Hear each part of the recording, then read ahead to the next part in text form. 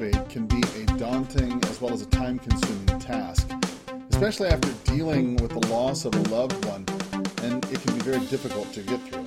In today's post, I'd like to share with you 5 things that you need to be aware of when dealing with a house in probate. So first of all, let's just describe what probate is. Now, if this is your first time here or you're from a different state, probate is the process that occurs after somebody passes away to pay off the debts and to help pass on the inheritances to the heirs. Now, the laws will vary from state to state, so I'm not sure where you are when you're watching this, but there are some general things that you can expect no matter where the property is located.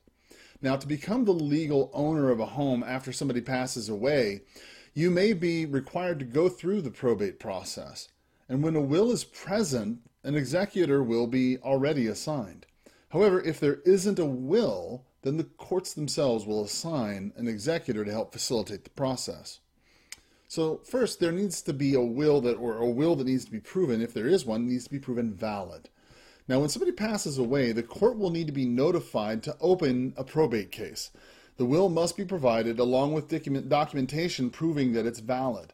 Now, there are a few requirements to make sure the will is in fact valid. And to do this, you need to include the intent, the legal age of 18 when they're signed, and at least 2 witnesses that were present to observe the signature and the date on which it was signed.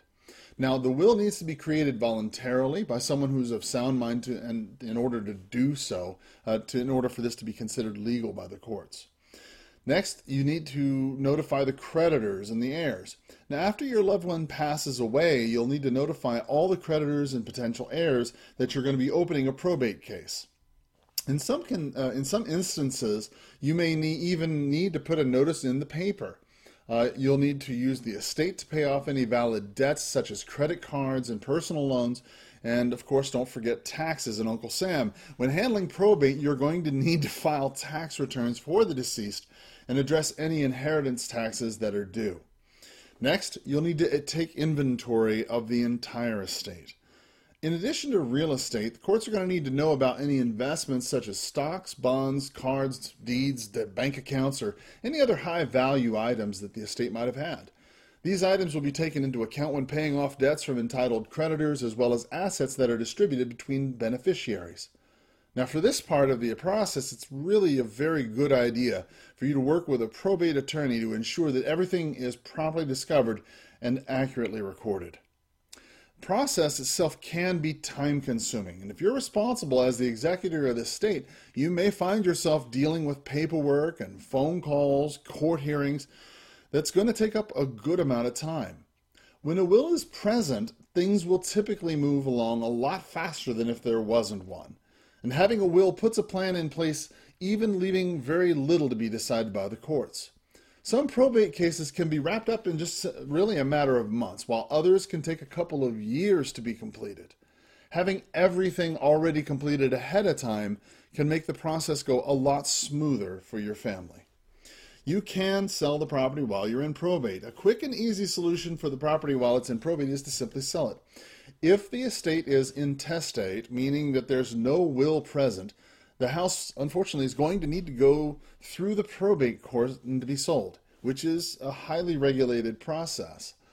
There are court fees and specific processes that must be followed, and these processes will vary from state to state. And here in Arizona, the process is fairly straightforward. However, if the property is actually testate, meaning that there is a will present, well, then the executor will be able to petition the court to sell the property on their own. And this is ideal simply because those who want to avoid a lot of court costs while retaining more control over the process, this gives you the great way to sell the property. For those who want to save even more money, quickly selling your inherited property to professional buyers like myself who are familiar with the process, the probate process in particular, is really going to be the best way to go. When you work with Carl Buys Houses, you won't have any of the expenses that you'd likely incur when you're working with a regular Tucson real estate agent. For example, you won't be faced with any commissions, repair costs, and of course there's no marketing expense. In some cases, heirs can actually be surprised by a property that's left to them in a will. They may not want to keep it at all or may be financially prepared to do so. And sometimes when the latter is the case, spending money on repairs and upgrades and other financing costs, listing costs, is simply out of the question. By selling an inherited property directly, you'll be able to quickly sell, pay off the debt, divide the sale proceeds amongst the heirs that are laid out by the court. Now, before you start thinking about selling your inherited property here in Tucson, be sure you get all the facts and the authority to do so. Give me a call. Let me help you with your Tucson probate property. Reach out to me today for more information at 520-403-6227 or click on the link below and tell me about your property. Thanks a lot, and I look forward to helping you.